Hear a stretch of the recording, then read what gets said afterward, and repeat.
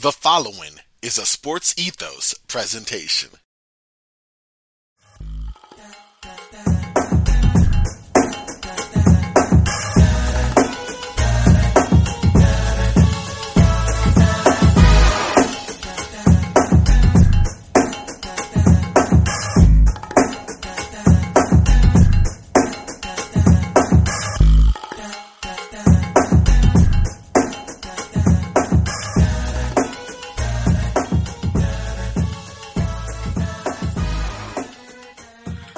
Hello, what is up, everyone? Welcome to another episode of Roundball Ramble. I am your host, Corbin Ford. You can follow me on Twitter at CorbinNBA. Sports Ethos presentation, like I always say, so check out Sports Ethos on Twitter at Sports Ethos, SportsEthos, online, sportsethos.com. Pretty simple. Basketball, football, baseball, fantasy, all of that. You want it, they have it there. So check them out on Twitter at Sports Ethos. Listen, y'all, I am really excited. We have a big guest. Usually I just used to hearing me or some friends of mine. Love all of them. But today we got an actual NBA draft expert, NBA exec, a person I've been fortunate to have met, director of scouting with Sports Business Classroom, former front office executive with the New Orleans Pelicans. We have Dan Purcell on. You can find him on Twitter at IM_Dan P. Dan, how are you doing, sir? I'm good. Thanks so much for having me on. I appreciate it. Oh, absolutely. I was laughing, bringing you on. I was talking just beforehand about having heard you on pod before, and fortunate to have been at Sports Business Classroom, which we'll get to in a minute, and getting to meet you and everyone else there kind of firsthand. But to start off with, we have a good conversation here. Obviously working with SBC, having experience in the NBA front office. Can you kind of describe, I guess, your basketball journey up to this point? I mean, you're still actively, helping people like myself and also, continuing to give insight from a front office perspective. But I know I'm always interested in hearing the stories of others, especially those who have reached, in my mind, the highest level, like actually working with the NBA. So I'm curious just to how you kind of got to where you are. Yeah, I mean, it's a long story. I'll try to condense. So I'm originally from Cleveland, Ohio, and I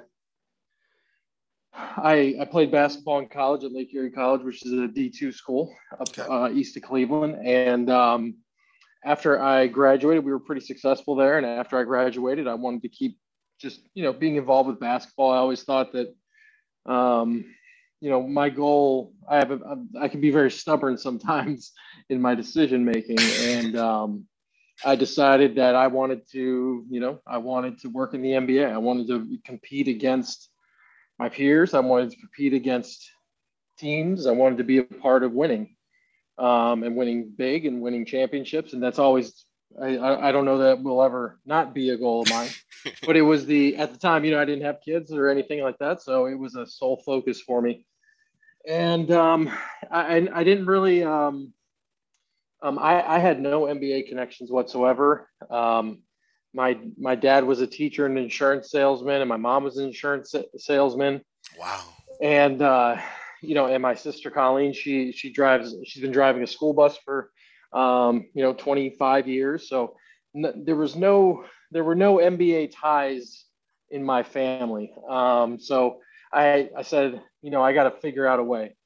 Mm-hmm. And so I started working at the time, Cleveland Cavaliers camps, which were like summer camps. They were run by the National Basketball Academy at the time.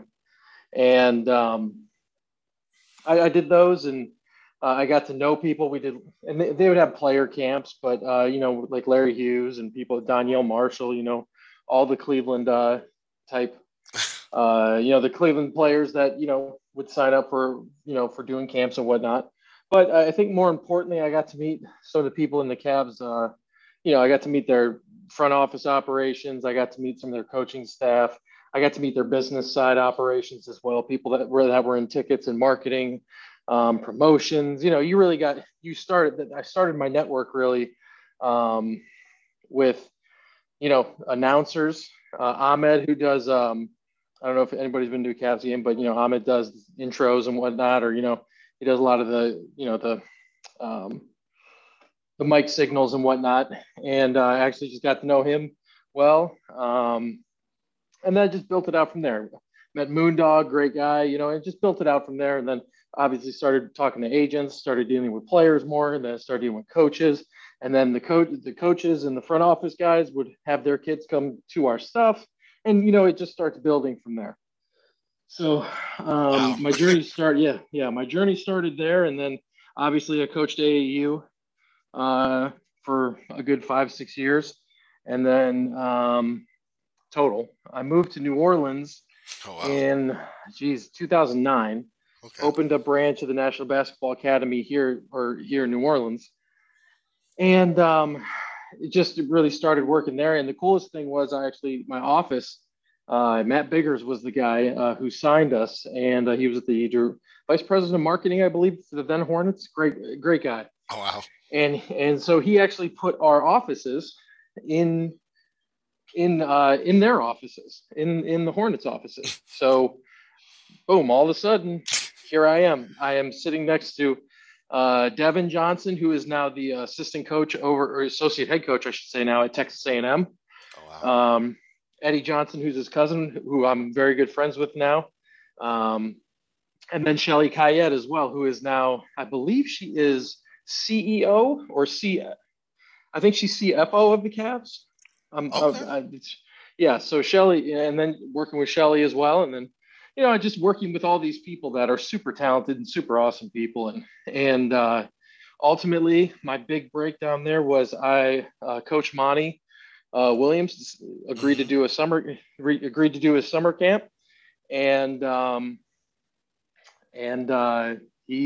they let me be in charge of it, in terms of like organizing and making sure the kids were there, and all the back end stuff, and just making sure we're on schedule and we're doing things. And it took an hour or two for Monty and I to get on the same page, but then we did, and it was beautiful. Like, it was so awesome working with him, and being able to work for him in this case, where it's his camp and it's his it's his likeness. And we got to do that for 2 years. So, and then just built it out from there. And then ultimately, I asked Bryson Graham, who was the video coordinator at the time for the Hornets. He is now the assistant general manager in New Orleans. Wow. And Bryson, I just approached him and said, "Hey, I'd like to help. I just want to help. I don't want money. I don't want anything. I want to learn. I want to do. I want to be. Yeah." And he was gracious enough to say, "Yeah, let's get you in." And so I was doing the night shift from 8-9 p.m. whenever those West Coast games started, and being there till 1, 2, 3 a.m. Cutting film and making sure it was ready for him, and some of the other video guys that were in there, and just starting from scratch. And it came from a place of, I think Bryson was so just gracious with me, because I think he knew it came from a place of purity. Like, I really just wanted to learn. Like, I wanted to be in there and I wanted to do stuff. And I think Coach Mott and I think Dell Demps took notice of it. And ultimately, I got offered a job in the front office, and of course I took it. And I'd say the rest is history, pretty much. But I was in New Orleans for, I think it was 10 seasons total, 9 seasons total, somewhere in there. Wow, almost a decade, really. Yeah, it's a long time, big chunk of my life, which was great. It was the best thing ever. It was the best thing ever happened to me up to that point. And then after my tenure was over there, I had always I learned the CBA from Larry Kuhn. If anybody doesn't know who Larry Kuhn is, you obviously don't study the CBA. For sure. But I learned the CBA from Larry's FAQ page, and I went to his deep dive in 2017 or 18, 17, and he was 18. And I went to his salary cap deep dive and learned more than I had known before. And it was good to be there. But just started having a friendship with Larry and Dave DeFore, who helps organize a lot of this stuff for Larry. And then obviously, Albert Hall, who runs Summer League with Warren Legary. I mean, both those guys Warren and Albert have been great to me and letting me talk draft and talk what I love. And being a real big support system, and I appreciate them for that. It's been fun, but I guess it goes back to, you know, purpose, right? What's my purpose? And, if I'm Yeah. not actively in it, I want to pass my knowledge on to the next group of people who are probably smarter than me. And that's where Sports Business Classroom comes in. And I think, like I said, I think it's partly because of my dad. My dad was a teacher, and I always loved teaching when I coached AAU. That was why I did it. I just love the teaching aspect and the competing. Obviously, you want to compete and win and develop, and but it's just a way for me to pass what I know on, and it's hopefully it can help. I mean, obviously, we've had people that like you start your own thing, or Hmm. the no trade clause guys, or Yes. there's people that have jobs in the NBA right now that were in Sports Business Classroom, Hmm. and or they're in the media, which they wanted to be in. So it's been a really cool transition as of now. And so long-winded answer, but I really am thankful for where I'm at. Oh no, I appreciate it. I mean, just learning, like you said, from someone who said I have a goal, and I kind of feel like I relate to not maybe working in the NBA front office, but having like no ties. It's just me, and there's one plan that I want to get to, and like, how can I get from point A to point C, point D?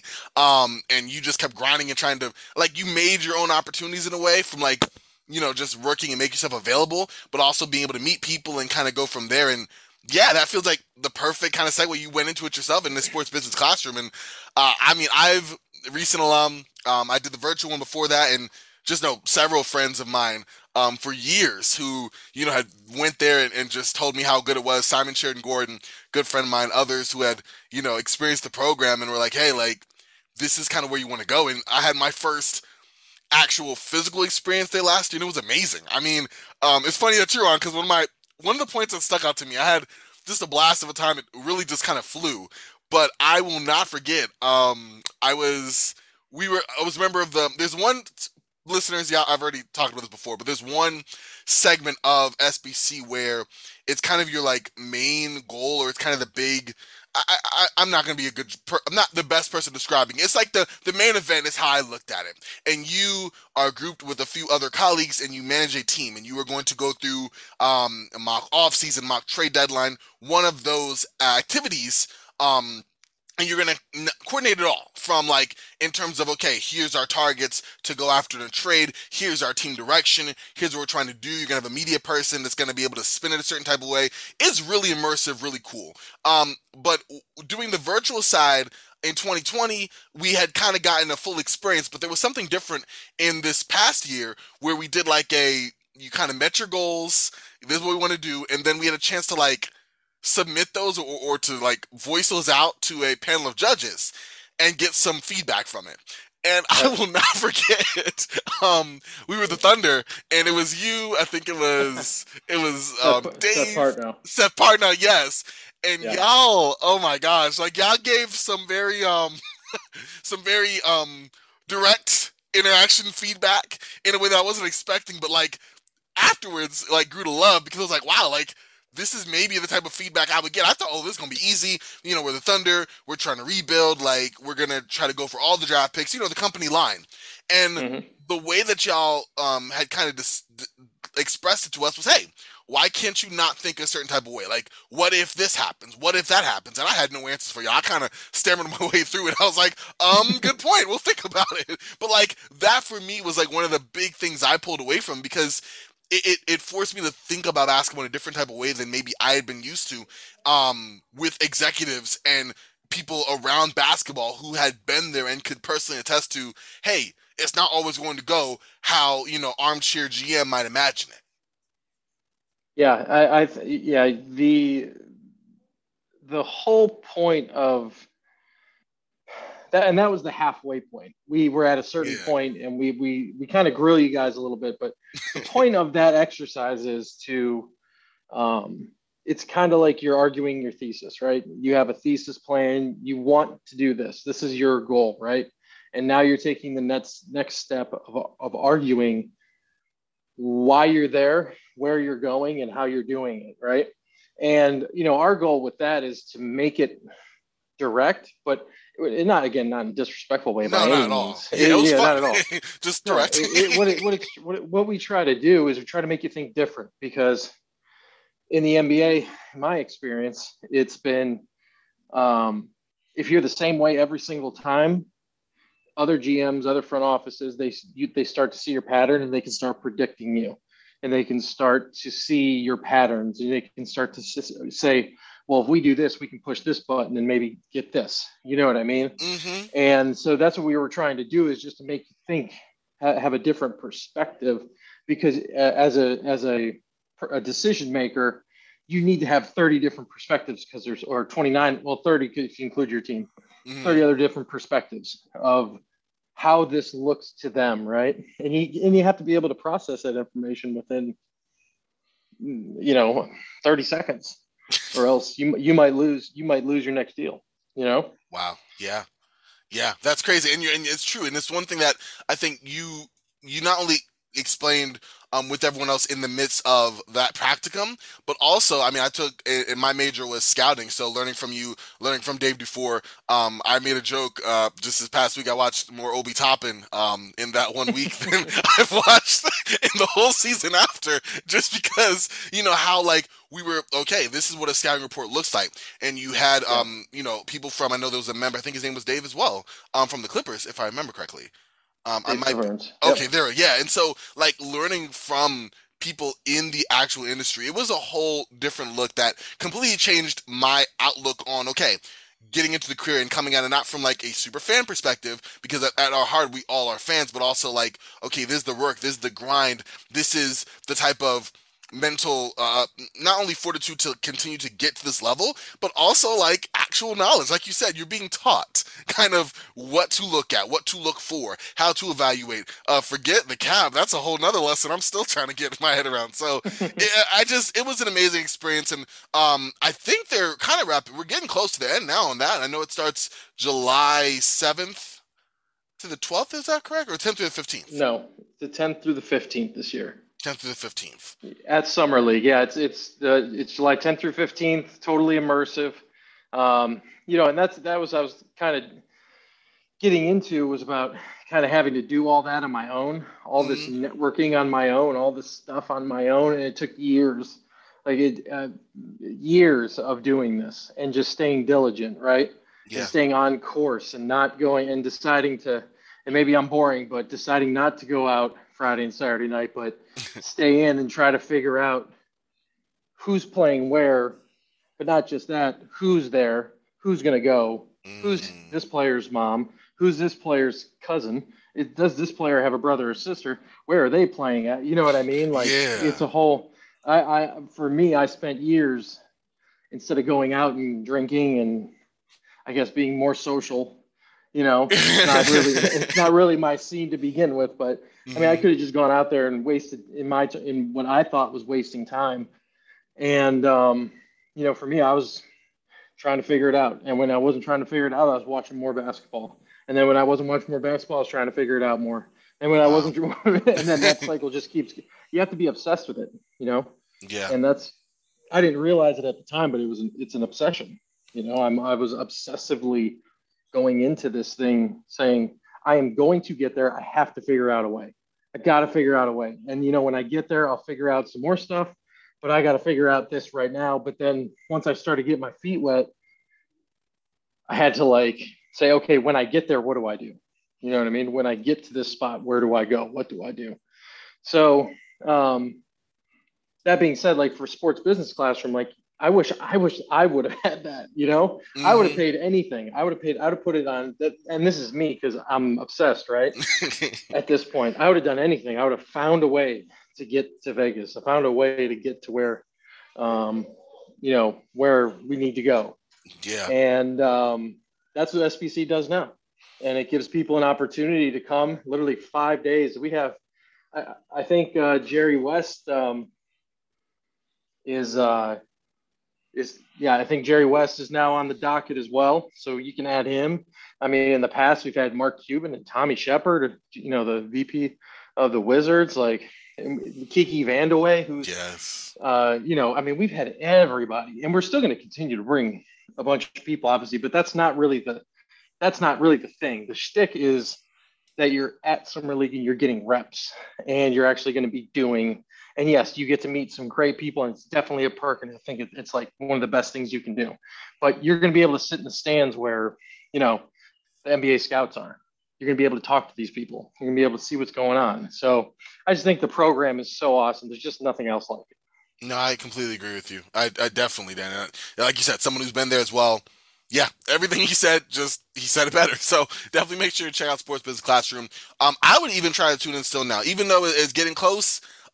Check it out. If you're not even able to get in this year, hey, save up, be even more ready for next year. It's an amazing experience. Someone who, I mean, I finally got in last year. I've been trying for like 3 years before that, and just kind of trying to stay after it. So having done it, it's just an amazing experience. Sportsbusinessclassroom.com. Get right there on the website. Far right, you'll see register business basketball. Sign up. Just stay tuned, y'all. It's an amazing experience. You really will learn from the best and be at the mecca for fans like ourselves. So definitely make sure to do that. Sportsbusinessclassroom.com. Dan, this has been just great alone, just hearing how you've gotten where you are. But I want to take this expertise now that, I have access to it, and try to apply it more to this draft class. Finally, some good stuff. All right. This is There the we good go. stuff.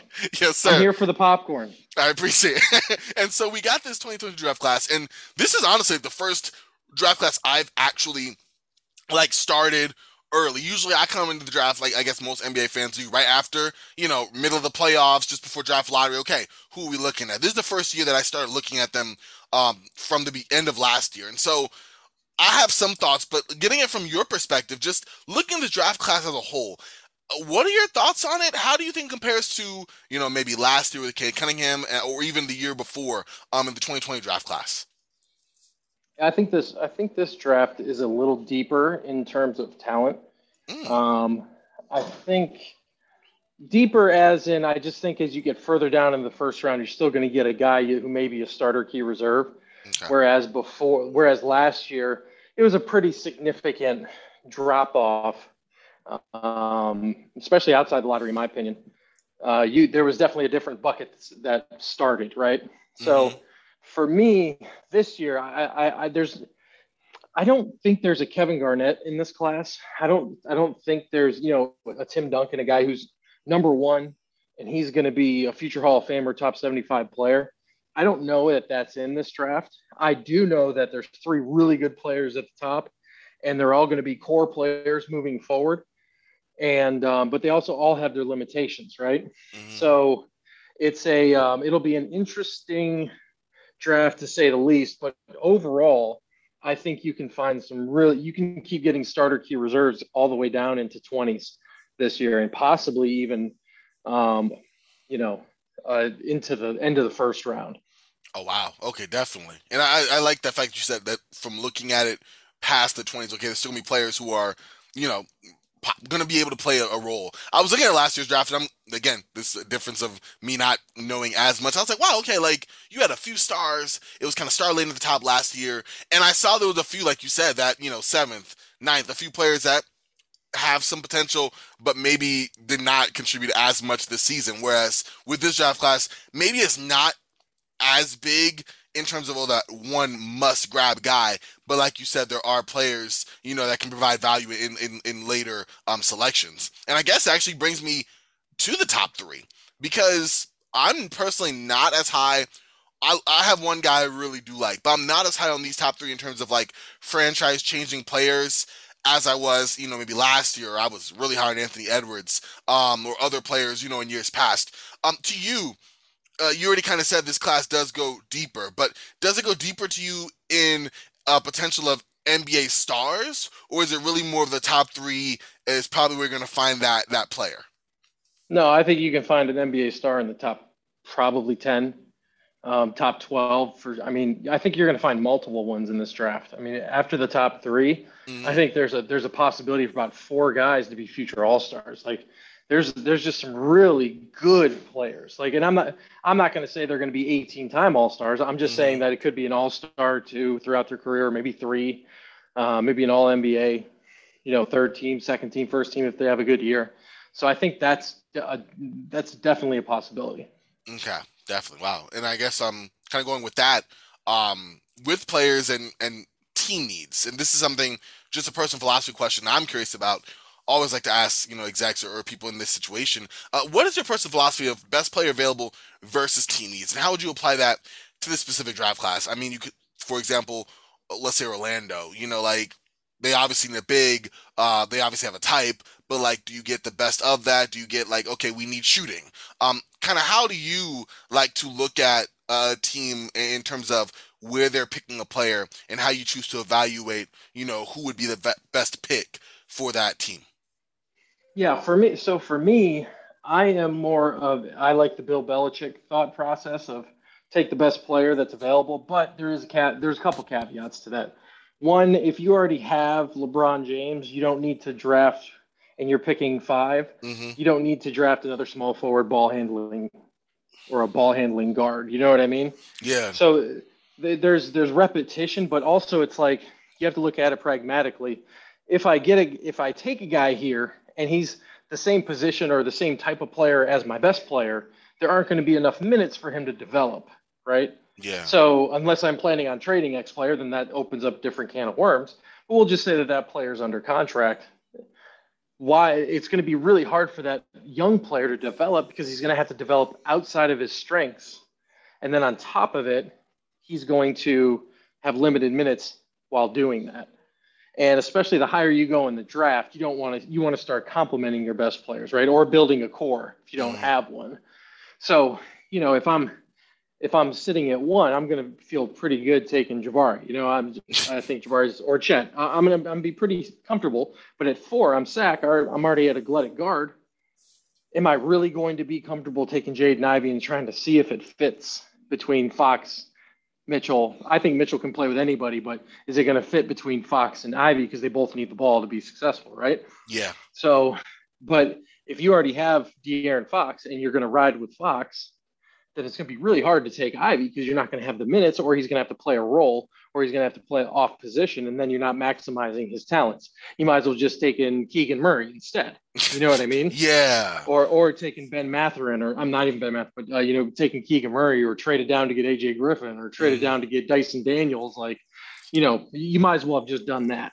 So there's to me, if I'm unsure, I'm going to rely on my list, the list that our team has put on a big board, and we'll go right down that list. But if it comes down to that list and the next player on that list is where we're picking, and he's in direct competition with our best player and or the guy that we're committed to, then I'm probably either going to try to get off of it, or I'm going to take a guy that is going to the next guy down on our list. Got you. Okay, so if it's like, for the most part, you are going to get the best You player got to have unless, minutes. yeah, you got to have that, unless there's not a spot clear for that person.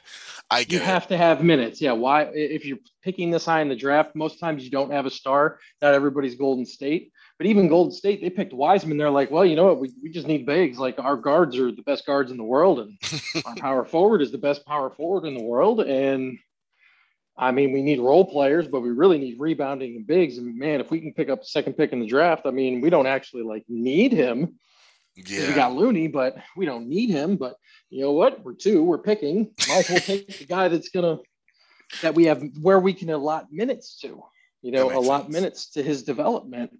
And, people are obviously they won the title, but some people are looking at it like, man, they just wasted this number two pick on this guy. Well, who else were you going to waste it on? I understand other guys were better, but what are they going to do? Play over Steph? They're going to Yeah. get shots over Clay. They're going to take possessions away from Draymond handling the ball. Like, what do you know what I mean? Like, it doesn't Yeah. make sense. No, you're right. It doesn't make sense. And Jordan Poole too, like you said. So you're right. That Jordan Sure, Poole's already Jordan there. So Poole. yeah, that's actually a really, again, a holistic view of it. Like, hey, you could easily go for LaMelo, Anthony Edwards. Where are they playing? Because as good as those guys are, they're not starting over. The backcourt you have. They're fighting with a Poole or a Clay. Yeah, it's still, yeah. That makes a lot of You're fighting sense. to be the fourth wheel on. I'm just using Wiseman as an example, Hmm. but you're drafting to be the fourth best player on the team. That's what you're drafting in that position, saying, can this guy be the fourth best player at that time? At the time when they drafted, they're like, okay, can he be our fourth best player? Yeah, he could probably be. Hmm. Okay, let's take him. He's got upside. He's big. He's got a lot of talent. He wants to work. Sure. Okay. There it is. I'm glad. Thank you. That was a perfect example of like taking that best player available versus team needs and actually putting it into like an example that we can easily call to mind because you're right. I spend way too much time on Twitter, Dan. I see the arguments there, and it's like, and it's like, yeah, well, they could have done with X, Y, Z. And normally, I don't tune, I don't have the bandwidth to actually participate in them, but I do read them. And so there's the actual like, been there, done that. Let's not waste any more time on like, litigating all of this and just putting it where it needs to be. So I definitely appreciate that insight there. Kind of taking that best player available, and let's try to figure this out. You have it's a big three has been talked about, big three plus number four if you take in how you feel about Jaden Ivey. But you have Jabari Smith Jr., sweet shooting big man from Auburn. You have Paulo Banchero, kind of the do-it-all guy from Duke. Then Chet Holmgren, who's been rightfully, in my opinion, called the unicorn because I really don't have a comp or anything for him. How do you personally rank these big three? I think I kind of did it in my question to you, like right now, and how I laid them out. But I'm curious as to how you have these three ranked personally on your personal board. So my latest mock, you guys can see it at IM_DAMP. Okay. Also, I believe at on NoTradeClause.com. You guys can see it. But for me, I have Jabari at one. I have Chet at two. I have Paulo at three. And it's more so looking at it. I'm trying to be. I had Chet there because I think you can flop one or two pretty easy. Those guys are pretty. They have their strengths. They have their weaknesses, right? Hmm. So I think the problem is with Orlando that I have a problem with is they were one of the worst shooting 3-point shooting teams in the league Yeah. last year, and it's been historically an issue for them has been 3-point shooting, right? Over the Hmm. last 4 or 5 years. Yeah. So when you're 6'9", 6'10", pick and pop big, your worst case scenario, right? I mean, I always try to go worst case scenario. So if this guy fails, he is this player, right? To me, his Jabari's worst scenario is Channing Frye, right? Can't move his feet, can't dribble but once, twice, but shoots the heck out of it and is a really good NBA player who plays for 12 years, right? So Hmm. that's his. To me, that's kind of his floor. And if that's your floor, that's pretty good. That's a pretty good floor to be at. It's way better than saying maybe Brian Anderson or somebody like that. Oh yeah. And so for me, I think Jabari does three things for them. It gives them more size. It gives them more length. He's not a great defender, obviously, and he doesn't have the greatest feet, but I think playing in the NBA will speed him up and it'll make him better. And then of course, the whole strength and conditioning in the NBA is way different than college just because the amount of time you're allowed to have, right? It's just time. It's not that these guys know more or know less. Hmm. It's just time that you're allowed. And so I think with that, and I think with the need that they have at shooting, and they have guards, they have guards that penetrate and kick, guards that need, but they need spacers and pick and roll partners, and I just think that he fits what they need at this moment. So he fits a need, but also he's probably the best player overall in the draft, right? Just from a skill standpoint, and I mean, his shooting is so elite, it puts him up and over everybody else. Oh yeah. No, I completely agree. I'm very high on Jabari Smith Jr. I think that you said it's not even just the shooting, it's the shooting and the size, the fact that defensively he is versatile to be able to kind of cover certain positions. And yeah, well, He I does think of okay. He does okay in that. He does good enough. oh, okay. So he's not okay. Not super high on his defensive. Are you higher on his potential or just like Well, it's not hard. time where It's he is hard right to now? switch. It's hard for any big to switch on to Steph Curry. Oh, very It's true. hard. It's hard to switch on to Damian Lillard. Like this isn't hard. This isn't. This is the NBA, man. This isn't like you don't get days off. Like No. your day off is Shea Gilgeous-Alexander. That's your day off. You Yikes. know what I'm That's saying? yeah, Like that's still so not a it's walk in the like park. and that's no, not at all. It's not even close. So as a big, if you're switching, right, and that's what Hmm. Orlando wants to do, they want to be able to switch more and they want to be able to play a little more aggressively defensively, and that means you have to switch. Sometimes you'll blitz the ball, in the quarter court, things like that. So, I just think Jabari's a good fit for them. I think he's one of those guys. He's also the safest pick out of those three. I know Hmm. people say Paolo is, but really he is. To me, he's like because he's not going to mess things up. he's going to come in and add value immediately. Your shooting is going to go up tenfold. Your spacing increases by X amount. Literally by the time just by him coming out and walking out on the floor and being able to shoot like he does. I was about to ask you about Paolo being the safest. So I agree. I think Jabari is as well. What about Paolo? What are your kind of thoughts on Paolo? And I have a question for you on chat that like people are going, well, he's safe. He's someone that's going to be able to come in and offensively. I like his passing as well, but it's much been talked about his passing, his mid-range scoring ability, the self-creation there. The fact that I mean, defensively there's some issues or some concerns, but that whoever gets him kind of slots in and knows what they're getting. I've heard a lot of comparisons like Detroit Blake Griffin or like late Clippers Blake Griffin or I mean I've heard some for Julius Randle. Yeah, what are your thoughts on general form? I don't really have those comparisons in my head, but honestly I don't really kind of have a comparison for him. Yeah, I mean the cool thing about all three of these guys, they're super unique, right? Hmm. So and again, I honestly think Paolo, there's a lot of argument he could be number one. Like there really is. He would fit in great in Orlando, in my opinion. I think the thing is he just doesn't shoot it. Like you'll hear this a lot when I talk to fellow, player evaluators and whatnot. It's like Hmm. he just doesn't shoot it well enough. He isn't locked in enough. He isn't able to switch enough. You know what I'm saying? It's like Yeah, when he just takes over, yes. Oh my God, yes, he can play and he's amazing, but he disappears and then you don't see him and then you wonder where he's at and then he doesn't do anything sometimes to help himself get an easy bucket. You know what I mean? Like yeah. there's times where he's just like, well, I'm struggling, so I'm just going to keep playing the way I play through it, rather than saying, you know what, I haven't played well in the last quarter or the last like 5, 6 possessions I can remember. So why don't I go get this offensive rebound, put it back, just see the ball go through the hoop? Or why don't I, attack closeouts instead of just attacking a set defense? Like, why don't I try to get something on the other side or tell coach, hey, let's run this so I can just help me. I'm struggling. Help me get to, the free throw line and I can get something through. I think if he learns that, how to like manipulate the game and like mold the game to help him, like those are little minute things that really for him are the difference between him being 3-1 right now. Is like he doesn't help himself, whereas Jabari, he'll shoot himself right out of it. He's such a good shooter, he'll shoot himself out of an issue. You know Hmm. what I mean? Like he will Yeah. just shoot himself. And then Chet, if he's not shooting well, he's going to try to at least go to the post, even though he's not good at it. But he'll try to get to the pinch post, to the elbow. He'll flash weak side. He'll get to the short corner. He'll get to the slot. Like he'll do a lot of stuff to try to impact the game, or he'll rebound harder, or he'll try to block more shots, or he'll try to alter more shots, like, or he'll switch and he'll try to sit in the stance. Like there's just a lot of little stuff that Chet does that he's like, okay, well, I'm not doing well here, so now I'm going to go try this to impact the game, or this is where I'm good today. You know what I mean?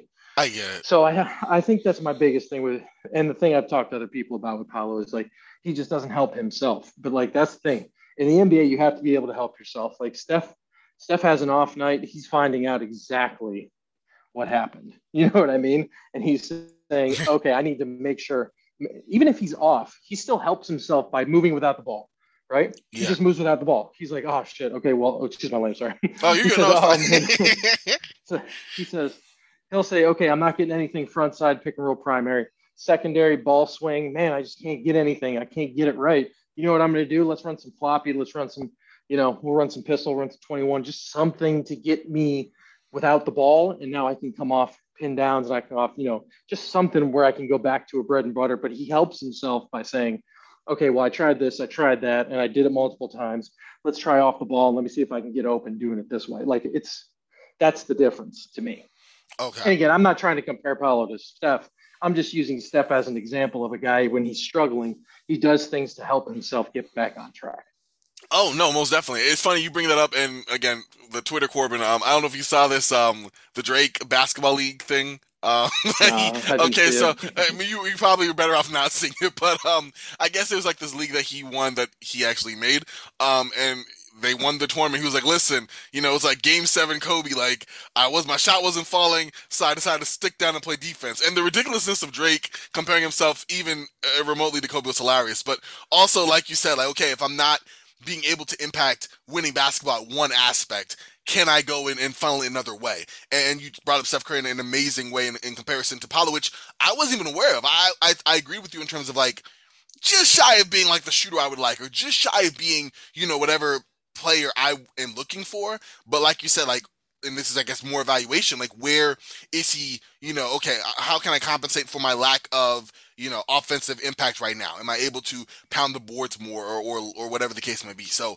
no, I think that was really good insight. And I guess at least my last player, and this is Chet, and oh man, the discourse around Chet's been so interesting for me, especially. I'm just gonna admit, I'm very much a very beginner of a scout or an analyzer in that type of way. So I definitely don't feel like I'm an authority in any form or fashion on a player. But like, I haven't liked the discourse. I'm just gonna be frank about Chet. Either I'm one of those people who've had concerns or have concern about the frame and how it translates, not because of anything that, is he any injury history, anything like that, but just like we haven't seen anything like him before. And in my mind, I put this argument, I'm like, listen, like not seeing anything like a player can be a good thing, but like in 75 years of basketball, seeing all the games that are available, all the players around, like if you haven't seen a player like that, like is it at least fair to have questions? Like is it fair to not say, oh yeah, he's gonna come and not be able to hold up, which I'm not saying, but is it fair to wonder, is he going to be able to like sustain like the same type of impact? That's my question to you, Dan. Like, is he going to be able to bring that same impact he had in college and just translate in the NBA level and be the same type of potential defensive breaker with the 3-point shooting from the top and able to bring the ball, up in the front court at least for a trailer three? I guess I don't even know if that's a question I'm throwing at you, Dan. That's just like a thought, but I'm trying to get like, what are your thoughts on, like, what are your thoughts on Chet? I guess that's the summation of my ramble here. So Chet's a unicorn, right? I like unicorns. I'm not scared of unicorns. I Okay. embrace unicorns, right? And he fits the criteria for me. One, he has an NBA translatable skill, his shooting, right?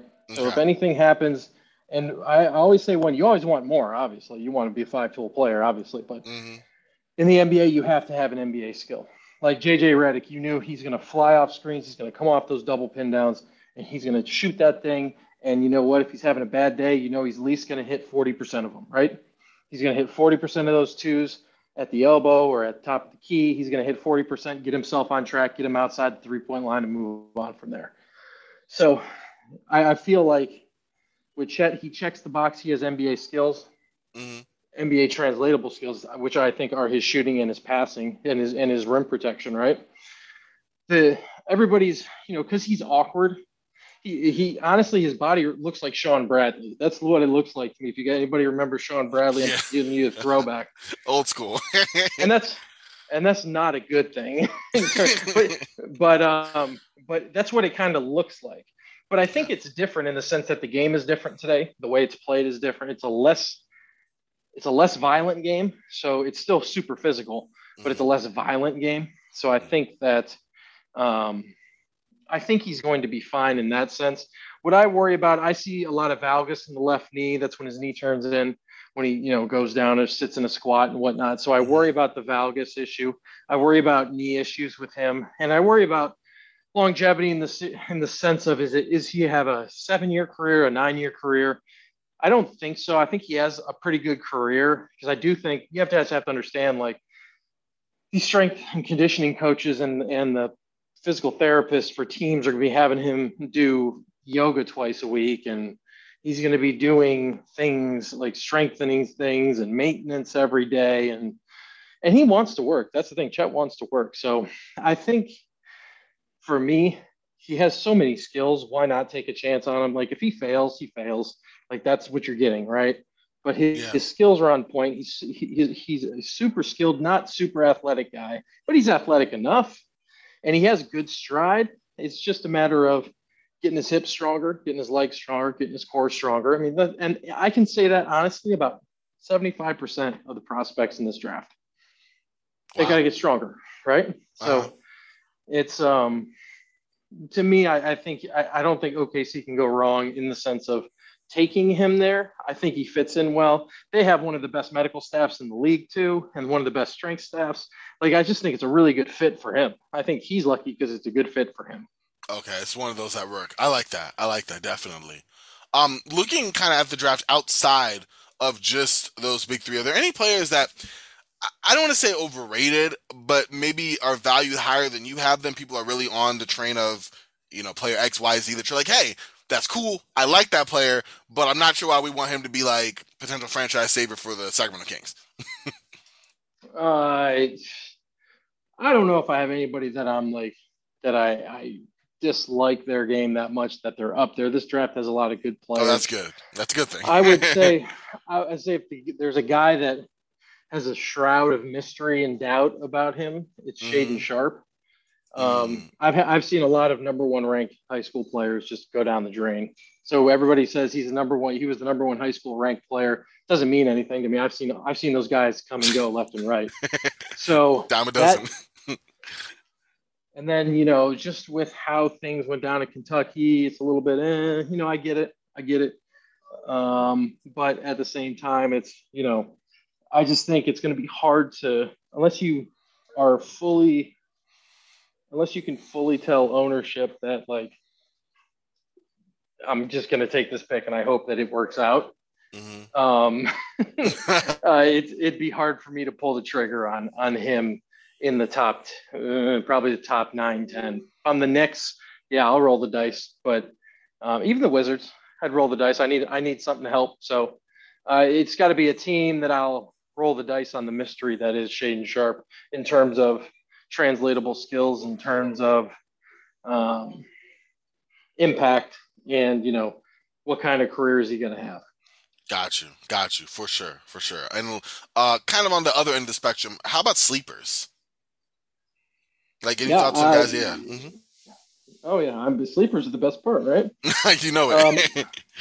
I think, and I'm going to butcher his name, and I'm sorry, but Ousmane Dieng, Mm, from France. I'm a fan of his. I think he's going to be. I think he has a chance to be a good player. So that could be a name. Um,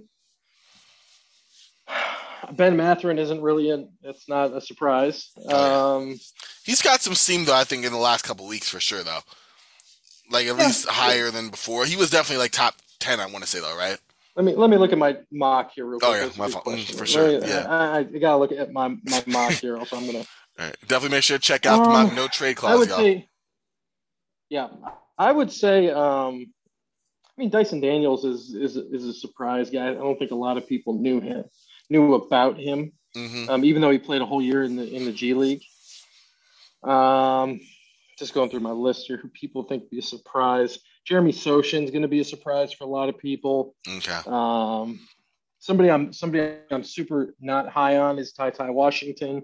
Oh, interesting. Okay. Um, Marjan Beauchamp, I like a lot. I don't know that he's a green room invite, but I do think he's going to be all right. I like Nikola Jovic as well.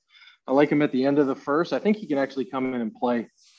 He's a really good passer. I think his skills will be able Oh, like translate. to transfer. Yeah, translate. Okay. After that, later in the draft, Christian Braun, I really like. I would think that any team um, from San Antonio to Houston to Miami, I think would be great places for him. Memphis is another good place for him. Um, but yeah, I think and That's Kendall Brown and Wendell Moore. Those are my other two guys. okay. I'm about to say you gave me more than I bargained for. That's a solid group there. All right. No, I appreciate it. Absolutely. And I guess this is kind of the last kind of draft related question, but given the Pelicans background that you have, I felt I had to ask. Also, I'm really curious because I mean, look at their recent playoff success. Having Stephen McCollum, presumably going to be coming to terms with an extension for Zion Williamson soon. Who knows how it's going to work, but with the Pelicans in the draft, holding the eighth pick, who's the best player in your opinion available, like that you would like them to make a selection for? And is that also a pick that you think should be in play for a trade? I don't know, but I'm already looking at Portland, kind of thinking that I think like after forwards in play, but like with a extra focus on Portland at 7. Is the Pelicans at 8 a pick that you think is also, if not a drafted player, in play for a certain player? So it's twofold. Let's just say they keep the pick, right? Yeah. Um, I think there's a bucket of players in that pool. It'll be what's left over of Dyson Daniels, O'Shea Agbaji, AJ Griffin, Ben Matherin. Um,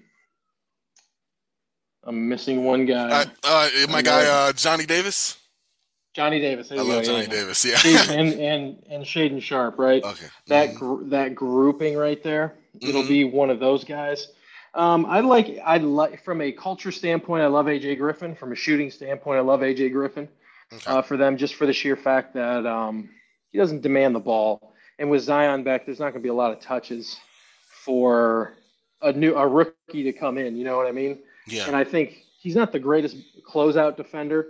He does a good job when the ball's stationary, but when the ball's swung and he has to close out, his feet get a little stuck in cement. But I like him as a team defender, and I like him as a person. I think he's just a phenomenal guy, and I think he's good for the culture too there. So if they keep it, I'd be looking at Griffin or Dyson Daniels. Another good kid too, Dyson Daniels.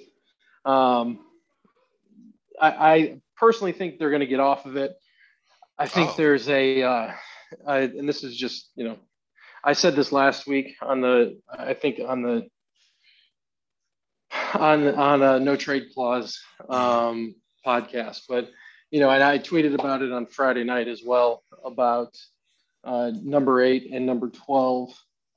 Um, oops, sorry, being swapped um, Oh wow. with OKC, and I'm trying. I've heard it's got good legs, and it could be Sochan that they take at 12. Oh wow. So yeah, that would. I think if I'm them at that point, and I don't feel like any of those guys are going to help me win, because Hmm. I have to think I'm in win mode, right? Because Yeah. I'm going to be the 6th seed next year, 5th or 6th seed most likely, pending injuries. So I'm probably going to be the 5th or 6th seed. I need a guy that can come impact winning right away. So for me, if it's 8, I like Griffin. If Matherin is there, I'm taking Matherin 100%. Keegan Murray will be gone. Ivy obviously will be gone. So Dyson Daniels will probably be gone too. So I would, if I have to choose between Griffin, O'Shea Agbaji, Johnny Davis, and Dyson Daniels, I'm feeling pretty good about where I'm at. Okay.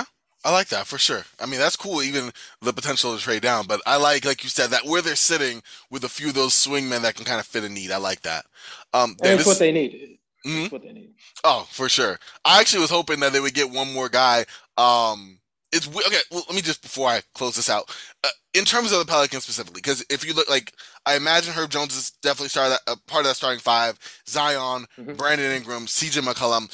Um, is CJ in your mind like the guy to play essentially point? I mean, Zion's gonna handle the ball, so's Brandon Ingram, but I mean, in that backcourt, are you getting another guy to play like alongside him from like a shooting guard perspective, unless of course you get Dyson Daniels, in which I imagine he could kind of be the point guard, if you will. Does it even matter? I guess I'm kind of curious. We Doesn't haven't seen. matter. Okay.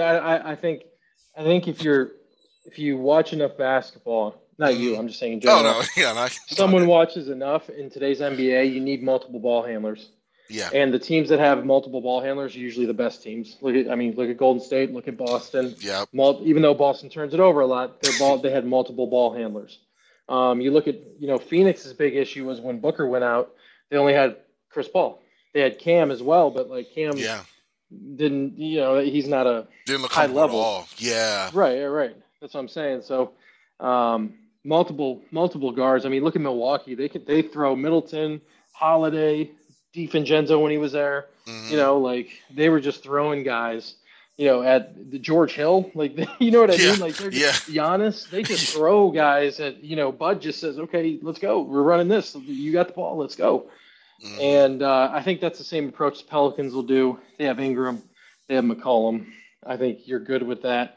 Herb Jones can facilitate enough. He's a good enough passer, and he doesn't turn the ball over if you need it.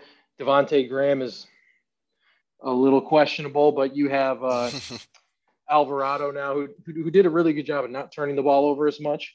So if Yeah. he can get his turnovers down, I think he's a viable option as well. So I mean, and Zion can handle it. People forget that Zion handled it too. Like it wasn't like he didn't handle the ball ever. Yeah. How do you think he got steals and dunks and highlight reels? You know what I mean? It wasn't just because he just jumped high. It Mm-hmm. helped, but I don't think. Yeah. Listen, I think if you're sitting here arguing about who the guy is who's going to be dribbling a ball with the Pelicans, you're in a good position because that means if you're arguing is what's CJ going to do, that you're in a very good position. Definitely. That's very true. That's very true. I got one more question for you, Dan. This is something actually, again, I keep referencing SBC, but a lot of just stuff I enhanced on my basketball understanding happened there. But one funny thing that happened, I had my phone. At the time we were doing a trade discussion, and my wallpaper on my phone was just 5 players, and so I had just one of the colleagues I was talking to. He's like, "Oh, who's on your phone?" And I was paying attention, but I wasn't really paying attention because we were like talking about what moves we're gonna make. I was like, "Oh, those are like my top 5 players," on of all, not to say of all time, but I was like, these are my top 5 players. And on my phone, it was a wall screen of Monte Ellis, Mm, Russell Westbrook, Terry mm. Rozier, Latrell Sprewell, and I am missing one other player. The point being, it literally started a conversation at like Seth Partnow was walking by, and he came in. Oh, Michael Beasley, and I had to like clear up. Hey, I'm sorry, I didn't mean to say like top 5 like at all. Like I did not pay the money to be in this program and try to say that Michael Beasley's one of the top 5, but I meant they were like my top 5 favorite players to watch. Like these are the kind of guys I like, guys who have a little personality. Like I'm not looking for like Chris ball handling. Just put the ball in the bucket. Those are my top 5. Like I call it the hoop vibe squad. And I was like, you know what? That's interesting because most people that I run into are like, oh, who are your top 5 players? Like, we're gonna get some, assemblage of Jordan and Magic and LeBron, but like, no, who are your top 5 favorite players? Like in general, and then you get more of a diversified response. And I've had a lot of fun asking this question, getting different responses. I've had like all WNBA team. I've had first team, second team, third team. I've had a team of all bigs. I know I interviewed a guy who oh man, I think it was Matt Brooks. He covers the Brooklyn Nets, but or was Brendan Nunez? Anyway, one of them covers either the Nets or the Kings, but they lived in Minnesota, or they were from Minnesota. So all their top 5 were Timberwolves, even though they are now covering Durant or De'Aaron Fox. So Mm-hmm. I guess with that, I say all that to ask you, who are your top 5 like favorite players of all time, Dan? Just watching, analyzing. I'm Well, sure it's a fun list. personally, from a not a basketball, it's hard to Mhm. not have a basketball bias. But Of course. so I grew up on the Richfield Coliseum Cavaliers. Oh. Um, so I remember being, I think it was 1988 or nine, maybe. I was 4 or 5. I was a Mhm. very small kid, and I remember going to Richfield with my dad, and we played. They played the Utah Jazz, and we were sitting up in. I know you don't know Richfield, but it was just a big old like basic arena, right? It was pretty Okay. big, but it had super high nosebleeds. We were all the way up in the nosebleeds, and but I always admired those Cavs players. But I would say my 5 favorite players. Oh man, that's tough. I got a lot of favorite players. I would say Danny Ferry, Okay. Mark Price, and not in any order. These are just 5 guys. Just 5. Yeah. Uh, Shaquille O'Neal. When I was a kid, I had Shaq posters all over my walls. I was part of the Shaquille O'Neal fan club. He sent me a letter. It was like the best thing as a 10-year-old kid. It's like the best thing ever, right? Wow. And so Shaq, 100%, just he's like he is now. He's a great dude, but I mean, I just had posters of Shaq all over my walls. Um, Man, that's tough. Penny Hardaway's probably on there. Okay. Penny, just because I watched the Magic a lot and I loved him with Shaq, and Penny's probably on there, and then man, probably Steph. I mean, Steph's probably on there. I just love watching this, and I hated it when we played them and they kicked our butt in the playoffs. I hated it, but as a fan, as just somebody who loves the game and lives for it, I would say Steph. It's just the way he plays, man. Everybody wishes they could play that way. Oh, absolutely. I like your starting five. You definitely got dominant big man. You got a lot of floor spacing. I mean, just for everyone, it's Danny Ferry, Mark Price, Shaquille O'Neal, Penny Hardaway, and Steph Curry.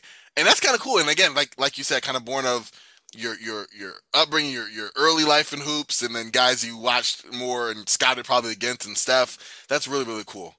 Wow. Dan, this has been a You blast. didn't see that coming, huh? I did not see that coming. The Cavs coming. No, not at all all. those Cavs guys. I was close. It was super close between Brad Doherty and Shaq, but but Shaq for me. Oh yeah, you talk about like I was about to put Chris Mills on that. I like that's how much committed. I followed those Cavs. Those Cavs. You're from Cleveland. When you're from Cleveland, you're committed. That's how it works. I feel that. My dad. Funny story, just or not, but not funny. But you know what it means in Cleveland is. My dad is a lifelong Browns, Indians, Guardians now, and Cavs fan. Right? I mean, he never misses a game. He is always watching it. We used to listen to Joe Tate, who was the Cavs play-by-play guy. Rest in peace, Joe. He was by far the best. Mm-hmm. And it was just always, we were always watching sports, right? But he lived and breathed it. We would go to Indians games as much as possible. We go to Cavs games as much as possible. Then the Browns left, obviously, in the 90s, so we didn't get to go. But he just lives and breathes it, right? And he's just been so close every time to winning. Those Indians teams of the 90s, where we blew that lead against the Marlins in 97. Wow. 95 got beat by the Braves. Like, it goes on and on, right? Mm-hmm. My dad lived through the fumble. All that's the drive, the fumble. He lived through all that stuff, right? Heard of those? And he even watched Jim Brown. Like that's how old my dad is. Like he was a kid when Jim Brown was playing for the Browns. So when the Cavs won it in 2016, was it 17? Yep, that was it. 16, you had it, yeah. Mm-hmm. Yeah, 16. In fact, today is actually the anniversary of that. I guess Father's Day when they 3-1. Wow. Yes, they did. When LeBron had the block. Yep. And I've never seen the man shed a tear or cry. And I was on the phone with him and he was crying. It was dead silent. And you just hear weeping. You just hear him start to weep that, oh my God, we did it. Like you could tell he was actually crying. Wow. So that's what it means to be a Cleveland fan. Like that is like, a man who has no affiliation whatsoever in terms of like connections or things like that. It's just pure love for sports and pure love for Cleveland. You know what I mean? Yeah. And that's where I come from, is guys who are just, there's something inside their soul that it turns, So yeah, it really, and that's, I love that. Like it really gets that visceral kind of reaction from it. Yeah. Wow. That's sport. That's the beauty of sports right there. Real talk. Real talk. Wow, Dan, this has been an amazing conversation. Just a great time. I thank you for this time and just being able to just talk hoops with you, man. It's really been a great privilege. I know folks can find you at I totally had that. I think it was _Dan P. Did I say that right? Yep. Oh, perfect. Look at that. Off the dome. But I know you also do, you've done so many podcasts, obviously SBC, work, of course, with the No Trade Clause. Do you want to tell everyone that's kind of where they can find you, but just everything that you're kind of up to? Yeah, sure. Obviously, Twitter, _Dan P. Instagram is DPRUWM as in man at the end. And then you can check me out on No Trade Clause. Listen to any of the No Trade Clause podcasts. Those are SBC alumni who have built their own website and built their own brand. They are some of the smartest, most hardworking guys in the business, and they're hungry and they want to. You probably know some of those guys. Oh yeah, and they're just great dudes on top of it, and they work their tails off. And anything I can do to help, obviously, former students, but people who want it. We do podcasts every week. You'll see me on No Ceilings. We're doing a webinar we're actually doing a draft webinar on the 22nd, I believe, the day before the draft. And we're going to go over the draft with, it'll be Ryan McDonough, former GM of the Suns, Seth Partnow, formerly of the Bucks, and myself. and we will be going over the NBA draft for free. It's just go to sportsbusinessclassroom.com. If you guys want to sign up, it's totally free. Come on in, giving away free alpha. Wow, there it is. Definitely make sure to do that, John. It's a great opportunity, not only just to learn, but also you heard it. So thanks again, Dan. I really do appreciate you, man. Again, y'all can follow me on Twitter at Corbin NBA. Pretty simple, y'all. Definitely stay tuned for this and more conversation. We're getting close to the draft. Got a lot of more fun stuff coming up. Off season's there. Summer league soon. Really excited for all of that. But for Dan, for myself, we are Frosty. Y'all stay frosty, and I will talk to y'all real soon. All right, y'all.